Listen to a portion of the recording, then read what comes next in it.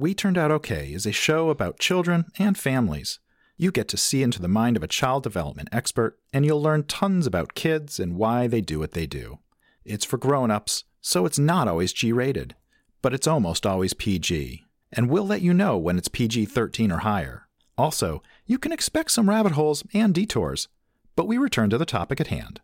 Besides, rabbits are awesome. What have you got against rabbits? Anyway, sit back, relax, and prepare to learn about how to stay sane while raising your little kids. Enjoy the show. Come on, guys. We Turned Out Okay. The Modern Parent's Guide to Old School Parenting. I want to hang upside down from the swing set. Welcome to We Turned Out Okay with host Karen Locke-Kolb. I want to climb to the top of that tree. And now, here's your host, Karen Locke-Kolb. Hello, and welcome to episode 255 of We Turned Out Okay. This is the show where we are always helping you change your child's behavior from bad to good, feel happy inside, and truly enjoy the time that you spend with your child. And I'm so glad you're here today. I am Karen Locke-Kolb. I am a child development expert and a parent coach. And today I'm so excited to bring you this episode. If you've been listening to any of the more recent episodes, you've heard me refer to this particular conversation again and again. I have been so excited to bring it to you. It is with Dr. Laura Markham of AHA Parenting. And I don't want to keep you from our conversation for very long because I know that, like me, you will be grinning from ear to ear as you hear it. So I just have a couple of program notes and then we'll get right into it. First of all, I do each week in Facebook, in our We Turned Out Okay Facebook group, I do a Magic Words for Parents video. This is a quick video that gives you some phrase, sometimes it's even just one word, to take into your parenting for that week. And this particular week, I do them on Mondays at 10:30 a.m. Eastern Standard Time. And the one I did yesterday in real time, if you're listening, was how to deal with the gimmies. And it was just a few quick words, just a phrase on dealing with the gimmies. And in fact, I'm remembering now, I have expanded this out. I'm planning to expand this out so that in future episodes, you'll hear a podcast episode about dealing with the gimmies, and you'll also be able to see a YouTube video that I created, a how-to video about dealing with the gimmies. This is a pretty big topic. So I hope you enjoy that. Go on over. You can click the notes click the link in the show notes for anything I'm about to say. You can click WeTurnedOutOK.com/255, numeral 255, will take you right to this episode's show notes. And what you can do there is you can click the link to go to my Facebook page, and from there you can join the Facebook group. I also, every week I embed a YouTube Live that I have recently done. And this week's YouTube Live embed is on how to get kids to stop fighting with each other. So hopefully you'll find that helpful. The next thing I want to share about is I have got a new book out and I'm really, really excited. The reception has just been wonderful. It's been really, really exciting. And you can read more about it by going to WeTurnedOutOK.com/books, or you can click the link in the show notes that will take you directly to the book's Amazon page. So you can get it there. You can actually look at the first 10% of the book, so you can read some of the book and decide if it's something that works for you. And to go to that Amazon link, again, just go to WeTurnedOutOK.com/255 and click the link right in the show notes. I always want to say how grateful I am that you are listening. And I also want to share how grateful I am for my husband, the 21-time winner of the Husband of the Year Award, whose voice you hear up at the very top of the show. He recorded that cameo to help you understand that this is a long form show, right? This is a show where you get to hear, you get to look into the mind of a child development expert. Today, you get to look into the mind of a child development expert, but more importantly, you get to look into the mind of a clinical psychologist who has dedicated her life. Dr. Laura has dedicated her whole life to making your time with your child better and peaceful and enjoyable and real quality time. But it's a long form show. And if you need something that's a little bit more concise, I have 2 free guides to offer you, which you can get to just by clicking the link right in these show notes. Like if you look down into your podcatcher, into the notes here in your podcatcher, you'll see that there's a link to a concise free guide to help you handle every temper tantrum and a concise free guide to help you be successful with potty training, even under difficult circumstances, stressful circumstances. Each of those free guides consists of a video, a quick video, and a checklist. And once you have watched the video and read the checklist, you can implement these like right now. So I wanted you to be able to have a long form show that helps you really dig into awesome family time. And I also wanted to be able to give you a video and a checklist that will help you with something that you're really struggling with. So that's what those are all about. And finally, I just want to say before we jump into this episode, I want to say thank you so much for sharing the show. If you get something out of today's show, and even if what you do is you copy the link and you email it, to a friend, or you text it to someone who you think would get something out of listening to Dr. Laura, it's such a great episode, such a great conversation, then that really means a lot because it's spreading these ideas that are really worth spreading, that are really important. So thank you so much for sharing. Thank you also for subscribing, because when you subscribe, that means that you'll get to see, sometimes I do bonus episodes or, little extras. And when the podcast updates and you're subscribed, you automatically see those. So thank you so much for subscribing. And also, finally, thank you for your reviews. I use the reviews to know what to do with the show. And I'm so grateful to everyone who leaves a review. Sometimes I even read them out. I might have to do that at some point soon. But in the meantime, just know that I do read every single one of them. Oftentimes I read them out on the show.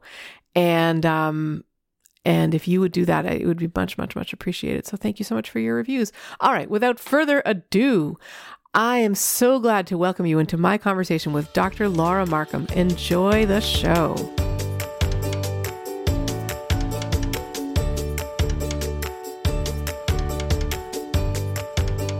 I first learned of today's guest just a few weeks ago when a Ninja Parenting community member shared an article from her website in our forums.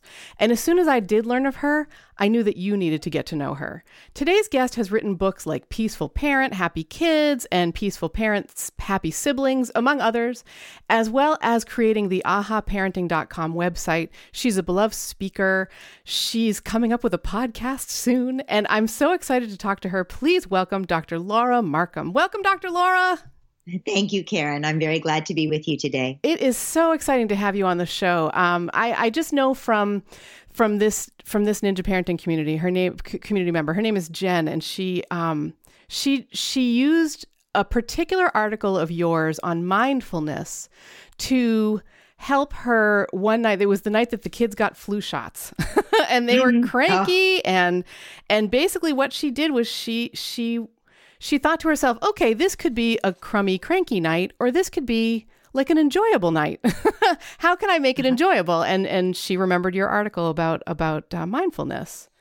So I'm so glad. And I do want to talk about that, but listeners love to hear about where our guests came from and how they got their start and why guests do what they do. So could we start there? Certainly. Sure. I do what I do because I have a PhD in clinical psychology. And as I was finishing up, my first child was born, my son. Mm-hmm. He is now 27. He's in law school. Oh, cool. So that was a long time ago. And at that moment, when my son was born, I realized parents are doing the hardest job there is, and they don't have enough support. So I had read a tremendous number of articles on child development, and I knew lots of things that the moms around me who I would end up talking with at the playground or just, being in a group with, those moms didn't know the same things I knew. And truthfully, even with the articles I'd read, I found that I still had to work on myself, that really parenting is not even as much about the information you have. It's about who you are, how you show up with your child. So naturally, being a parent brings up anything we need to work on. So our children are like our little gurus, they highlight any area where we can benefit by growing. And if we're paying attention, if we have a growth mindset, we can use that opportunity to be not just better parents, but happier people. So when my son was born was really when I started the journey of wanting to support parents. Wow. I while you were speaking, I was remembering my own experience of, I was so ready to be a mom. I felt like I'd been preparing for it all my life. And I worked with young children every day. I was so excited. And he was born, and I remember being in the hospital, and he actually, on his second or third day, he threw up. Like, he just brought up, whatever he'd been, like breast milk and that sort of thing. And I remember being in the hospital and being like, oh my God, I can't do this. I don't know how to do this. And just feeling so, inadequate and feeling like, God, how does anybody, like, I know a lot about this. How does anybody do this? Yes. And the answer is nobody does it gracefully. It is not a graceful process, learning to be a parent. It's like you're on stage learning to play the violin while you're giving the concert. Yeah. And that shouldn't stop us from trying, right? We can actually find ways to enjoy that process.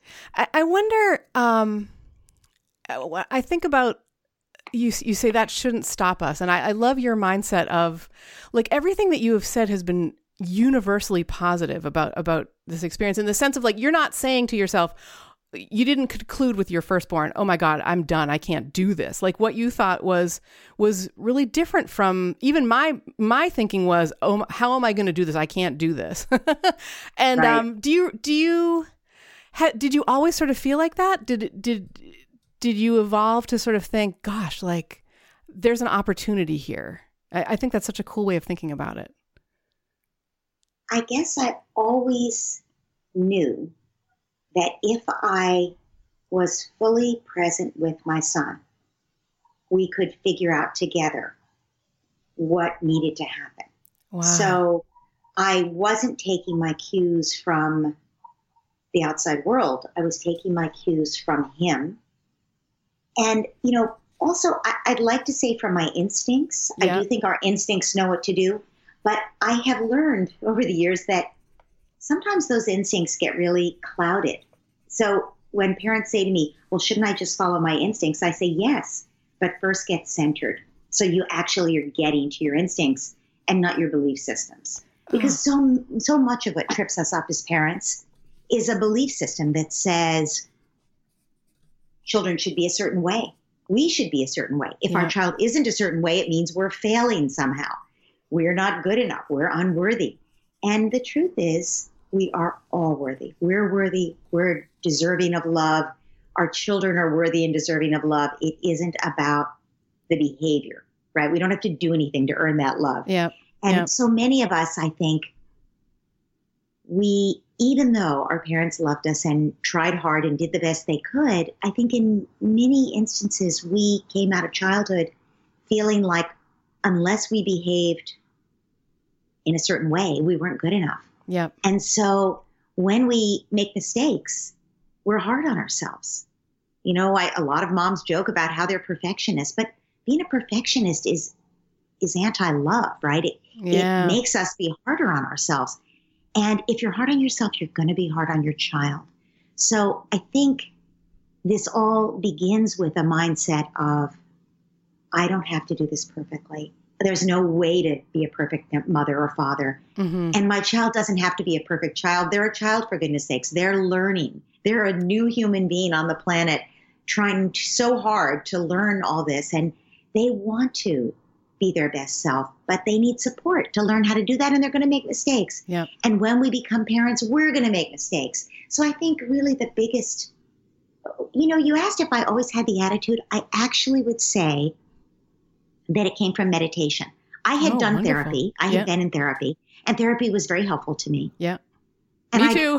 Right. And I had read many, many books on, as you did, on child development and also on psychology in general and many research articles. But I would say that probably what has been most important in shaping me as a mother and as a human being is meditation. And the reason is pretty simple. Meditation makes us more compassionate to ourselves as well as to others.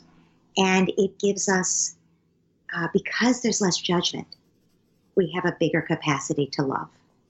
Wow. That is just so, I've got goosebumps. That's so good to remember. You used a word that I often would find myself using when I was feeling negative. And it was, I should be ... I should be doing this better. I should be thinking about this differently. I should be, pick your poison, right? And I often on this show talk about the dangers of the word should. Do you see it that way? Could you talk about the word should for a moment? I absolutely see it that way. I think should is one of those judgments that takes us out of love and into fear. Mm-hmm.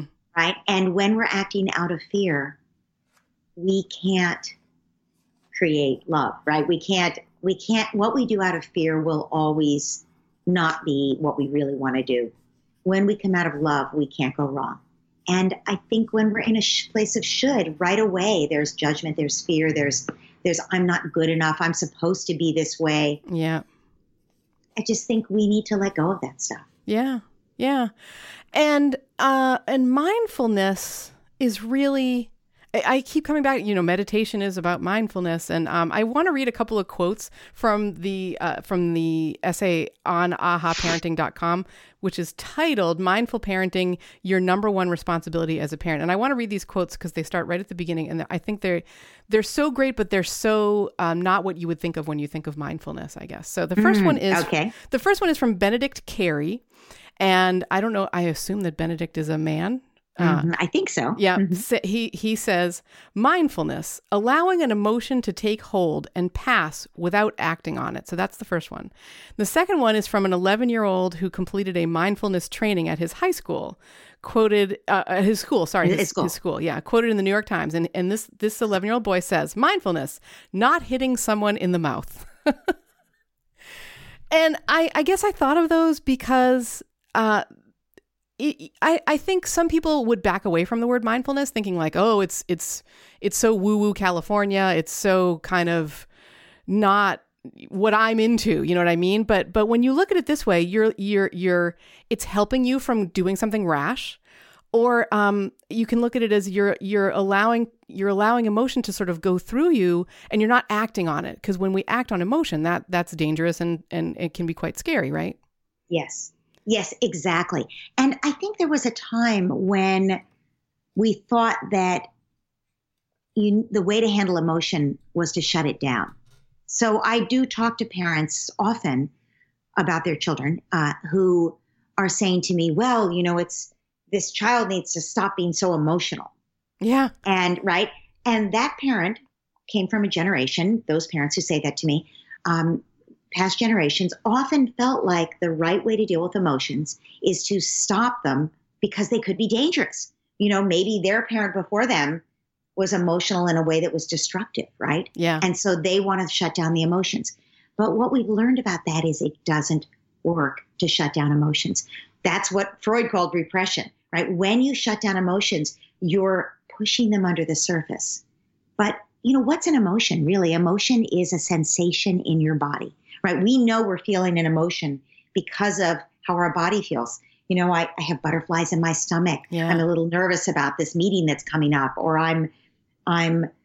I feel my fist just clenching, or I'm scared. My throat is tightening. Or you just said a minute ago, I have goosebumps. That touched me deeply, right? Yeah. We know we feel something because of the sensation in our body. So that's great. That's what feelings are. We know we're feeling them because of the sensation. And they're like guide markers. They're information for us to use. They're messages. That's great.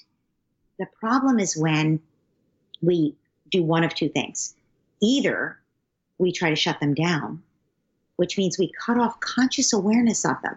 And that means you could sort of draw the line at your neck, right? If you imagine as you're listening to this, draw the line across, and below the neck, your body's still feeling that feeling. But above the neck, you have no conscious awareness of it. Wow. What's going to happen to that emotion? It's going to bubble up. The body doesn't want to carry around that emotion that's unconscious. It wants to bubble up and get healed the way an infection would in your body, right? Yeah. So the body will give that emotion back to us to bubble up and get healed. And that will make us anxious as it comes up. We'll be like, well, I shut down that grief about my mother dying when I was young because I couldn't deal with it. And now every time I turn around, I'm feeling it again and it's bubbling up, and that makes you anxious. Even if you don't know what the feeling is that's coming up, it makes you anxious. So we have an anxiety epidemic partly because we shut down the feelings. So shutting down feelings doesn't help. And of course, the other thing that happens when you shut down feelings is they burst out, they get triggered. Yeah, because they come out in other ways. Right. They're not under conscious control anymore, right? Yeah. So they just burst out, and that's why we yell at our kids, right? We're feeling that the child is defiant, that pushes our buttons. We get triggered, we yell. Well, what is getting triggered? Getting triggered is like pushing a button and something happens. Well, the button that's getting pushed is your old button that was installed in your childhood that says children shouldn't be defiant. Yeah. This child is out of bounds here. Kids out of acceptable behavior. They're out of bounds. There's an emergency. And when you were a child, it was an emergency. So you respond as if it's an emergency, and you got to slap that kid down. Even if you don't use your slap, you use your voice to do it. Yeah. And so that's what happens when we repress emotion. But of course, the other thing people often do is they let the emotions out and they scream and yell because it makes them feel a little better. And of course, that's also not good for our kids. Yeah. But there is another way. And the other way is to be aware of it. If you meditate, what you notice is emotions are always arising and passing away. Once you allow yourself to feel it, the message is delivered, and every emotion will begin to dissipate as it's acknowledged. Wow. Rage, if your child is angry, rage only dissipates when it feels heard.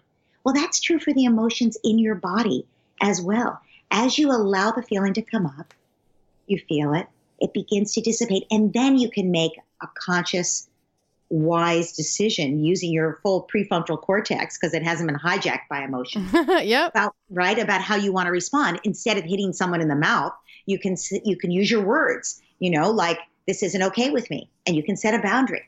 But that's why this 11-year-old figured it out. Like, right, it's not hitting the person in the mouth, it's noticing your anger, but choosing how to act on. Yeah. When my oldest, who's now 18, was an elementary school student, he really struggled with, probably from, I don't know, kindergarten on, I guess. He really struggled with he never once said, my feelings are hurt. He sort of went to school, and school didn't really work for him. We ended up homeschooling. And that worked out much better because what was happening was he was burying his fears. He was really super sensitive kid, like an empath. I mean, someone who could really take from the emotions around him and not understand them. And it really freaked him out. And then other things, like if somebody deliberately, or hurt his feelings, even if it was accidentally. I remember one time he was about 7 and he was playing a dodgeball game, and he got hit. When you play dodgeball and you get hit with the ball, you're out, right? So he got hit in his shoulder and immediately started screaming, dropped to the ground, grabbed his knee and screamed, my knee hurts, my knee hurts. It wasn't about his shoulder at all. It was really because he was sort of humiliated at the idea of getting out, and he could not handle those emotions. And so he would always project it into some part of his body. So it really resonates with me when you talk about that. And he was 9. I remember it really closely. I remember it really, really well. We were sitting on the couch in our back room, and he had an altercation with someone, and he was able to say to me for the first time ever, my feelings are hurt. And it wasn't a part of his body. It was his mind realizing, like, oh, this is what is hurting me. It's my mind. It's my feelings. And that was the only way. Like I just wrote down, rage dissipates when it's hurt. And not that he was feeling rage, but sadness, I felt like was what he was feeling. And it dissipated through acknowledgement. Like we could then talk about that. We could talk about his feelings, and he could get them out in a way that was a choice and not a reaction. Yes, exactly. Exactly. And we can do that by talking. We uniquely, among mammals, can do that by talking. And it's a wonderful thing. Talking allows us to articulate things in words, brings them into consciousness in a way that integrates both sides of the brain. And so the more logical, rational, verbal part of the brain is able to articulate the emotions that are processed really on the other side of the brain. And the process of doing that integration, builds the prefrontal cortex, which is the executive function of the brain. It's the part of you that connects, can see what happened and what led to what, and allows you to make decisions and choices. So talking about emotion is critical. And in fact, even talking to yourself about emotions if you think about if you're listening to this and you keep a journal, writing about your emotions in your journal, your experience actually has been proven to develop the prefrontal cortex. It helps you integrate that experience you're writing about. But even if you think you're just recounting something and how you felt and, that nothing big is being written in your journal at that moment, it's been proven that keeping a journal actually helps with this process of making things. I think of it as sort of shining the light of our conscious awareness on our experience. Mm-hmm. And as we do that, the tightness in it sort of begins to dissolve. The places that you're stuck begin to dissolve, and you have more freedom to choose, make a conscious choice that's wiser. So there is a real element, I feel like, of vulnerability in this, isn't there? Yes, there is. Tell me what you mean. Well, I'm actually thinking about the act of, you're speaking to our listener, and you're saying if you keep a journal, and I'm envisioning myself. I've never done that. I've always felt that a journal was something I just wasn't going to do.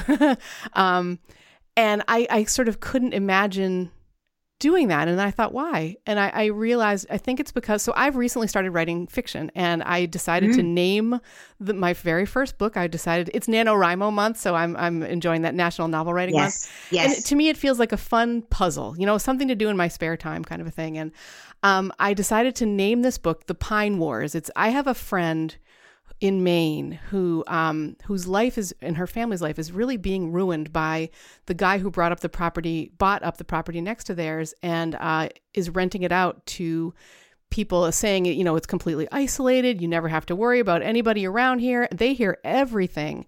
But people bring bands and fireworks and rifles and stuff like that. I mean, and there's no recourse because there's no zoning.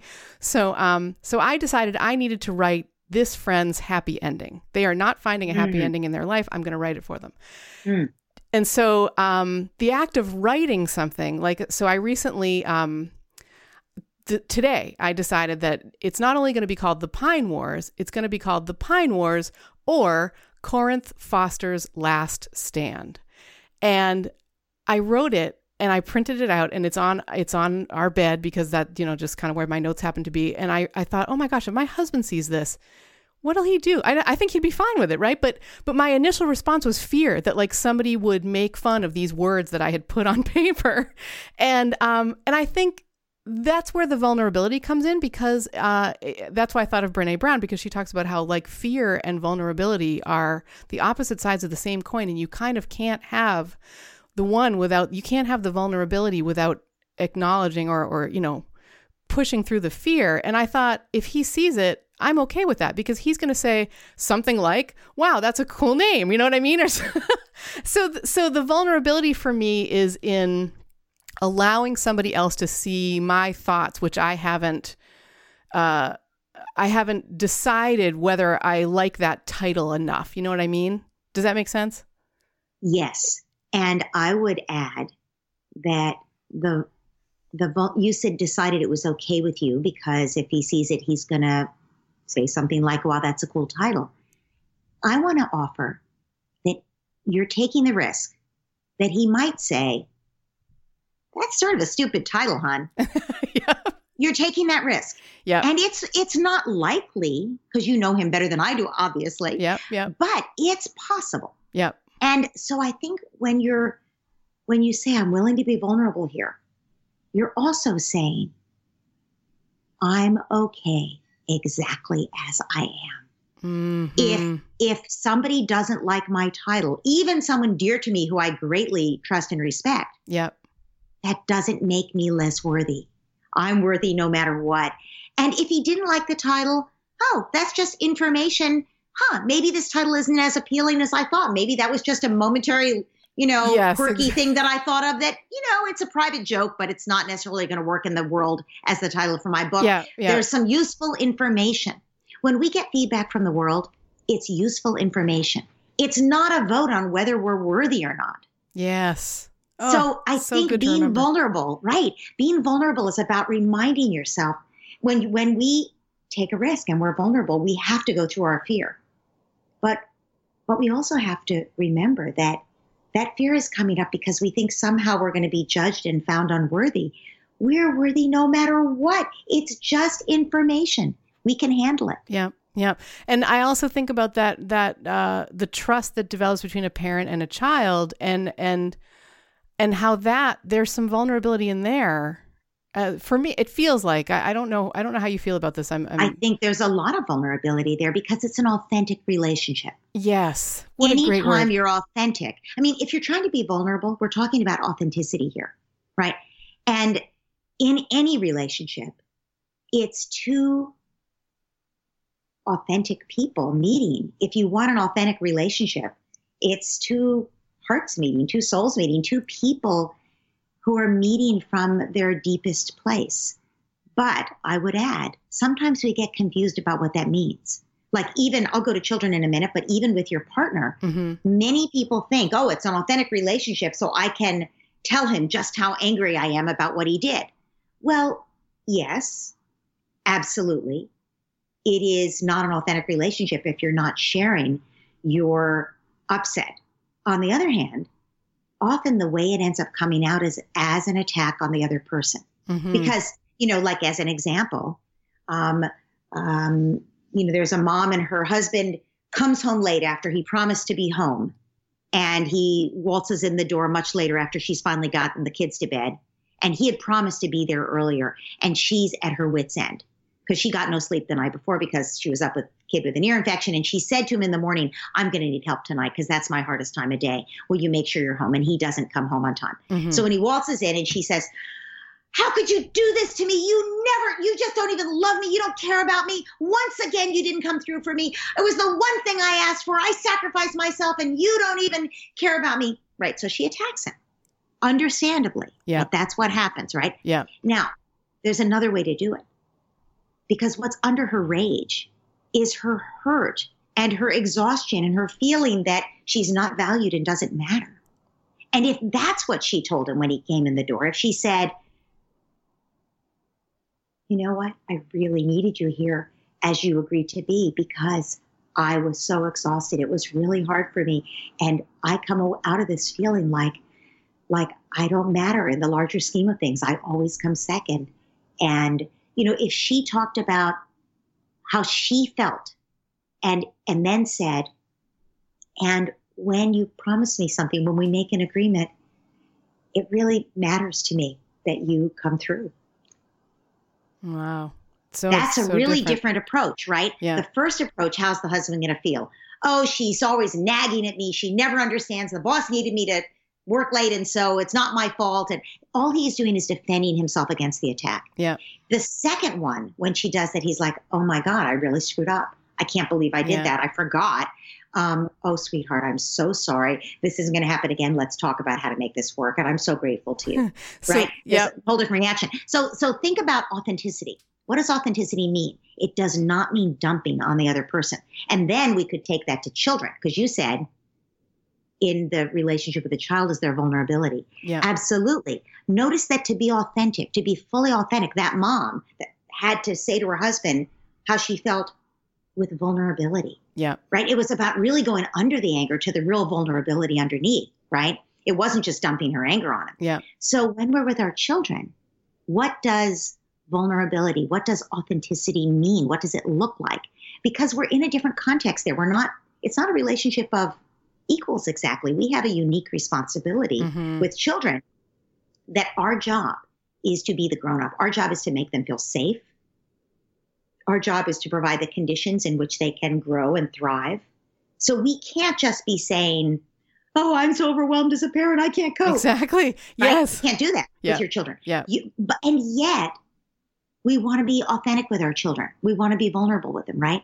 So it's a more complicated line to walk. But I think there are many lessons in there that we can draw parallels, one of which is, instead of just dumping our rage on our child, which everyone feels angry at their child sometimes, instead of just dumping our anger on our child, we need to take responsibility for what's under the anger and work with that ourselves. So if what's under the anger is our fear that our child, our 4-year-old is so bossy, she'll never have any friends. Every play date ends in a disaster. And we just want to lecture her and even yell at her and shake her. Like, don't you see what you said to your friend? But instead, we need to look at our fears on behalf of our child. We need to look at all the feelings we have attached to that, separate from her. So that when we do sit down with her, we're able to see it from her point of view without having the loading on there of our own unresolved fear. Yeah. Gosh, that's so, the word profound keeps coming up for me. And it's also making me think of something that happened just under a year ago. Our oldest has had his license for almost exactly 1 year, his driver's license. And one of the first nights that he had it, he came home about a half hour after it was agreed upon that he would come home. And this is the first time I've ever been in the situation of my kid is late. It's his fault, right? Because it wasn't somebody else driving him home. Oftentimes, they would get rides from parents or whatever. It was him. It was his decision to be late. And I was like, I want to scream and rage, but I know that's not going to do any good. So I'm going to acknowledge my fear and my anger about this, right? And when he came home, I said to him, you were talking before about the wife who's not feeling supported when her husband comes home late, and I in my mind ran through the word iMessages. If you remember when iMessages used to have a different connotation, right? Sure. Now they're like Apple Messages, but but we said so an iMessage. So what I said to him was, do you know?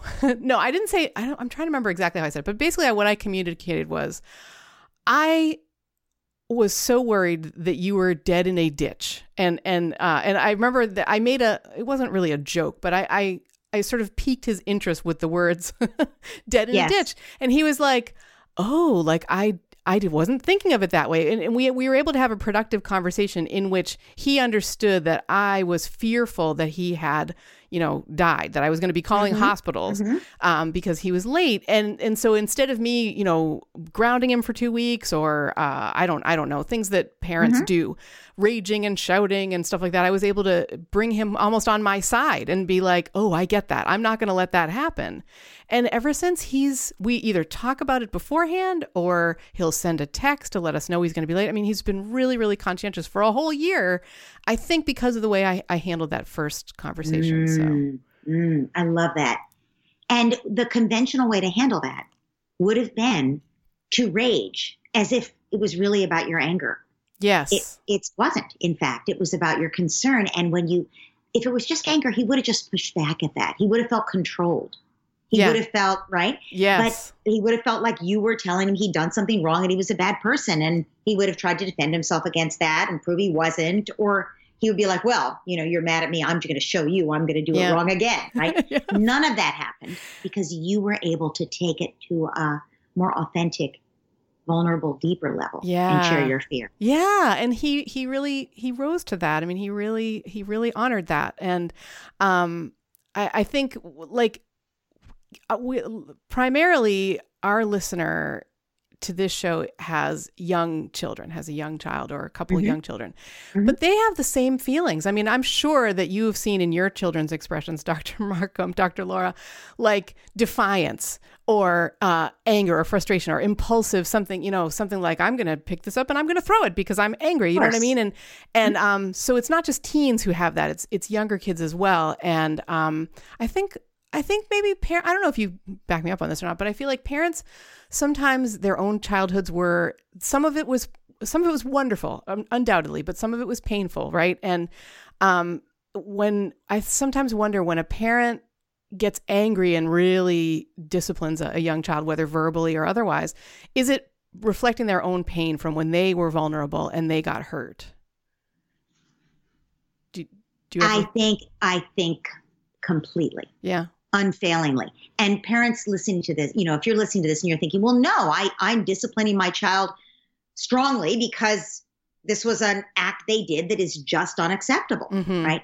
I can understand if you're listening and that's what you think. But someone else might have seen that unacceptable act. And it could be a really unacceptable act. He clobbered his little brother who's only a year old, pushed him down. You know? That's an unacceptable act. And someone else, another parent, might have seen that unacceptable act and been just as devastated by it as you were watching it, right? Like some of us might see that and be like, wow, he's very upset. All of us would be there. But then the next question would be, actually, let me start over. Some parents would look at that and say, that is unacceptable behavior. You hurt the baby, into timeout with you. And that's the nicest they can handle it. They're dragging him to timeout in a very rough manner and they're screaming at him as they do it. Yep. And he's lucky there's no smack because there might be. Yep. So that's one way to handle it, right? It's a very conventional way to handle it, to teach him a lesson about how bad that was.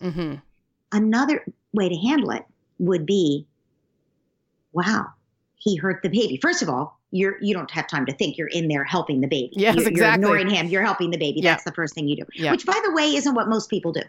Most people in this instance, they go in and they clobber the perpetrator. Yes. And ignore this crybaby, which is crazy. Ignore the victim. You know where the perpetrator lives. You can find him later if you need to. Yeah. Yeah. Right now, help the baby, the child who needs help. So anyway, so you go help the baby. And then when you're done, when you go back to the other child who did the clobbering, there's another way to think about it, which is, the baby was really crying, huh? That was really upsetting. Yeah, you must have been really upset to push him down. Something was really upsetting you. What happened? The baby tried to take my truck. Oh, the baby tried to take your truck.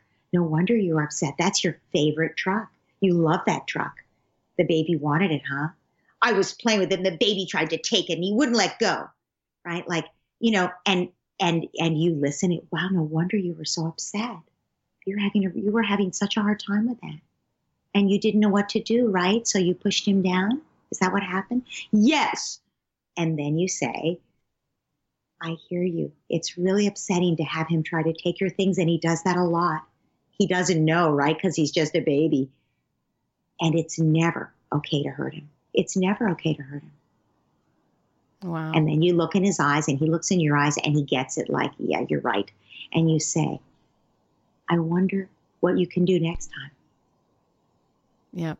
So that's a whole different way to handle it. Now, what makes the difference, right? What makes the difference, and why the parent could handle it the second one? First of all, we might start with which way is more effective. If you do the first one and the kid's on the timeout step, what is he thinking on the timeout step? Is he thinking, oh, I really should have been a big brother. I regret my actions, right? Right. Oh, I should be a nicer big brother. Poor baby. He's just a baby. He really doesn't know. I can't believe I hit him. I'll never do that again. Yeah. Is that what he's thinking? No, of course not. Absolutely He's thinking that baby ruins everything. He's always taking all of my things. Mom never understands. She always takes his side. Yeah.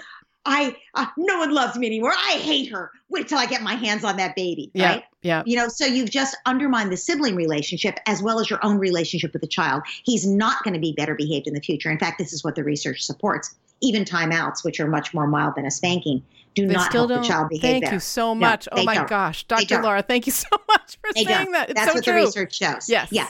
And so doing that versus the second one, where the child is there talking and he feels understood and he feels like, well, mom still loves me at least, and she understands. And yeah, I still can't hit the baby. I have to have a better way of handling it. Yeah. And then he sort of begins to tear up and he looks at his mom and he says, but mom, I don't know what to do. He's always taking my things. Right? And she says, I hear you. We're going to make this better. We're going to figure out a place for your special things where the baby can't get at them. But if he does, because you know he's like you. He's so determined. He gets into everything. If he does come after your things, I am here to help. You can always call me and I will always back you up and I will always help you. Yeah. Like, then he feels he has backup. He doesn't have to resort to violence to protect himself, to get his needs met, right? So the second way is much more effective in helping him to A, be better to the baby, be nicer to the baby and not be violent to him, but B, want to be. Yeah. It's not just that his behavior is better. He wants to. And inside himself. It shows that he's opening himself up to advice from his mom. You know, there's a vulnerability there. And then she confirms that with trust. I mean, like there's such an affirming. Yes. It's and why is that possible? That's only possible because of the relationship. Because instead of dragging him to time out, which would have made him not open to her, it would have eroded the relationship. She strengthened the relationship by, even though he'd done an unthinkable, terrible thing, she loved him anyway. Yeah. She understood. She didn't talk about what he did wrong until she talked about how she understood why he'd done it. Wow. It's not that she's not setting limits. She's absolutely saying, you can never hurt him. But she's saying first, I understand. Yeah. And that strengthens, that when they misbehave the most is when they need us the most and that deepens the bond of trust and makes them more open to our influence. You can't control another person, including your children, but you can influence them if you have a relationship that will support it. Oh, so beautiful. I have a question, and I don't mean beautiful in a sense of I'm not dismissing it. I have goosebumps again. I mean, it's so, and it's so true. It's just, I was caught up in the story of it. We were going somewhere a minute ago with this where we said, what would allow one mother to do it versus the other mother? And the question I was answering was, you said, well, does some of that come from our own childhoods? I think that if we have baggage from our own childhood that makes us unable to control ourselves at that moment, we take the low road. Yep. We either smack our kid or drag him to time out. Yeah. But actually, there is a better way. The high road there in this case is a better way for our child's development and to prevent further violence. It's a more effective kind of parenting. Yeah. So partly you have to know this, right? The information, but partly you have to control yourself in the moment. And I've had many parents say to me, but I just can't control myself in the moment. When he hits the baby, I see red. There's nothing I can do about it. And I say, if you're telling me that as a 35-year-old, then how do you think your child as a 4-year-old is going to handle himself in that moment when the baby touches the truck? Right. If you're not taking responsibility for you. But the reason, I'm not to be judgmental about that parent, the reason we see red in that moment, we all see red. The reason some of us can calm ourselves down in that moment is because we've done enough work on our own childhoods that we've got, or if we've done enough meditation or we've had enough therapy, we've done enough work that we have enough prefrontal cortex to self-regulate. So even though the part of the brain that's responsible for the alarm, the amygdala, sets off this alarm system and it's like, alert, alert, he just hit the baby. There's a terrible emergency. And we start to respond to that. The more thinking part of the brain takes over and says, take a deep breath, take care of the baby. It's okay. You've got this. It's not, as a mom said to me once, it is an emergency. It feels like an emergency, but it's not life or death. Yeah. In fact, you can handle this. You can do this in an okay way. You can intervene to help the baby and then talk to the other child after you calm down. You don't have to come out swinging. And if you do, it's because of your own childhood and work you haven't done to process it. Yeah. Right? Yeah. I'm not saying that all parents wouldn't see red. They all would. But the ability to calm yourself is the ability to basically take your history and bring enough conscious awareness to it that it doesn't trigger you all the time. And bringing us right back to mindfulness, which is so amazing. Right. So our time is growing short. And if I could, I've got a question from a member of my parenting community who she wants to remain anonymous because of the nature of her question. Could I give her your question or give you her question? Okay. She writes, I'm interested to hear what Dr. Laura's advice is for protecting my kids in my bad marriage. For at least 4 years, my husband's been refusing to treat his depression. He drinks too much, hates his job, has been unfaithful during this time, and we're trying to repair our marriage, but who knows? The girls who are 4 and 6 didn't seem aware of what was happening until the last year or so. It's harder on the 6-year-old. This is a little bit longer, so I want to try and condense it a bit, but it seems to be harder on the 6-year-old, but they're both children are struggling. The pediatrician's recommended, or the pediatrician recommended speaking with a child psychologist. The mom is receiving therapy for herself, and her questions are, what are the make it or break it factors that will give my girls stability amidst all this uncertainty? She says, I'm doing well with the things I know are important, solid daily and weekly routines. She showers them with lots of positive attention and empathy. What other stuff is equally important that I may not be thinking about that may be getting drowned out by my own hurt? So she's recognizing her own hurts, you know? So we know that if children have one parent or one adult who really understands and gets it and accepts them complete with all their messy emotions, no matter what, that child is resilient. They can make it through, and they can make it through like really bad things like the death of another parent. Yeah. But that doesn't mean that those other things aren't risk factors. Okay. Right? The death of a parent is a risk factor, no matter how understanding your other parent is. Yeah. Being sexually abused or physically abused is a risk factor, no matter how empathic your other parent is, right? Yes. So there are some things that you cannot make it back from. So I would say growing up in an atmosphere where there is open conflict, or where the children are being demeaned in any way, mm-hmm. is a big risk factor. So Okay. I would ask this mom to consider whether that's happening, that if her children are being demeaned or put down, that's a risk factor. Now, it may be simply that her husband is very unhappy and is drinking too much, as she said, and isn't around much. And when he's around, he keeps to himself. Mm-hmm. That will mean that the girls are still getting a message that one of their parents doesn't value them, I guess, for lack of a better word. And it does set the stage for when those girls get older, that they're going to be looking to men, specifically presuming they're heterosexual. Yep. They're going to be looking to men for something they didn't get from their dad, and they're going to be looking earlier than other girls who have good relationships with their dads. That's what the research shows. Yeah. So that's still a risk factor, but would it be less of a risk factor to divorce and have him just not be there? Maybe not.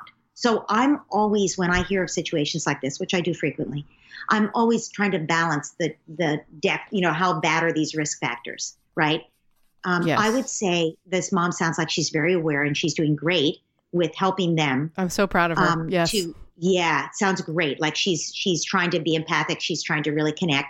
I would add there's some basic preventive maintenance practices that are really important to help kids, all children, not just kids having risk factors, but all kids with their emotions. One of those is daily laughter, not from tickling and not from teasing, but from usually physical rambunctiousness. What I call, Larry Cohen, who wrote the book Playful Parenting, coined the term, I think, roughhousing. And so there's nothing rough about roughhousing, but it is, it's putting them on your back and, being the bucking bronco and tossing them onto the couch. And so they're like, and they're screeching with delight.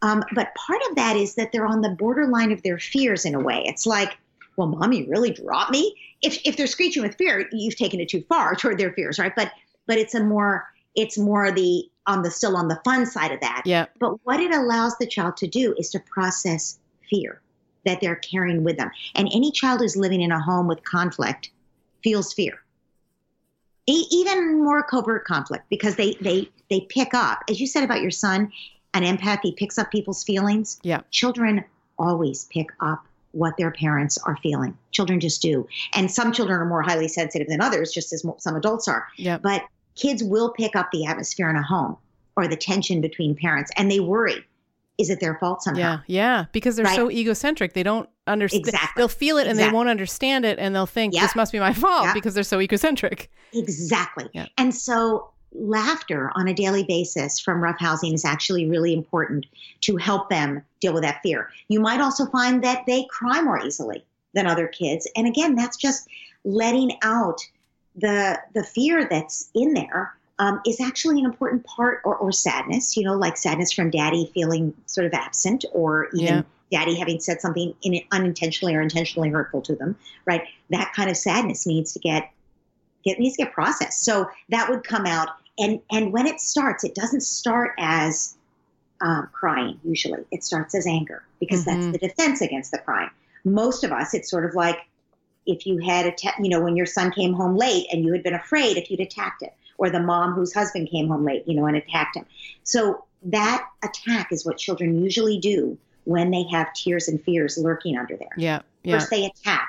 And so really important for this mom and for every parent, frankly, to know that when your child attacks, it's a signal that something's very wrong for them. And our job is to stop, take a deep breath, and say, you're so upset about this. We can figure this out, honey. I'm right here. What's wrong? So that your child is willing to tell you what's really going on, or go deeper into it. Yeah. If instead you respond by saying, if her older child, for instance, who she says is feeling it more, acts angry and she tries to make the child behave herself properly, you're just shutting down the anger and it's going to get bigger. Yeah. If instead you say, oh, you're angry, tell me about it. What's under there? Not in those words exactly. The child will show you, if you make it safe, what's under there. And so I think that's all useful to someone in the situation this mom is in. And I would add, don't hesitate to take your kids for therapy, in a sense, play therapy, counseling, where you would go with them and see what comes up. See if there are issues coming up. Now, I wouldn't do that unless you see things really at home coming up or at school, but you don't want to let your own hurt or issues disguise what's going on with your kids. Really pay attention. And if something's not working for them in any way, don't wait. Get some sort of counseling to help, because that will also give the mom, if she goes to play therapy with them, that will give her the tools to know how to talk with them about what's going on. Yep. Oh, that is wonderful. I really hope that helps my friend, my Ninja Parenting Community member friend. I am so, this conversation has gone so incredibly quickly. I can't believe we're at the end of it. I just want to say thank you so much for coming on the show, Dr. Laura. It's my pleasure. It was great to talk with you. And you can find Dr. Laura Markham at Aha Parenting, and by reading one of her best-selling Peaceful Parenting books. She's got 3 books out, and I am going to dive into them immediately after we finish our call today. You can find me by going to WeTurnedOutOK.com. I am at We Turned Out Okay on Instagram and Twitter. You can join the We Turned Out Okay Facebook group by going to facebook.com/We Turned Out Okay. And the Facebook group is where I do these things called Magic Words for Parents each and every Monday, where I try to give you a quick word or phrase that you can use to take into your parenting week. So definitely join in over there. Once more, thank you so much for listening. And finally today, I have a special thanks for our producer, the 21-time winner of the Husband of the Year Award, Benjamin Culp. Thank you so much for listening, and we will see you next time.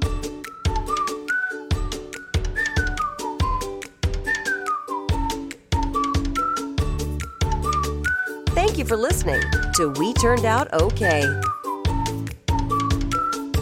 I want a date to Australia.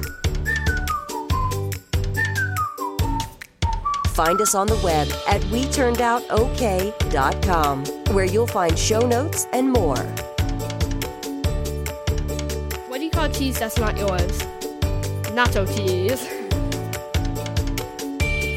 And remember, we only go around once. To be the best parents we can be, let's relax and enjoy the ride. I want to pee in the woods.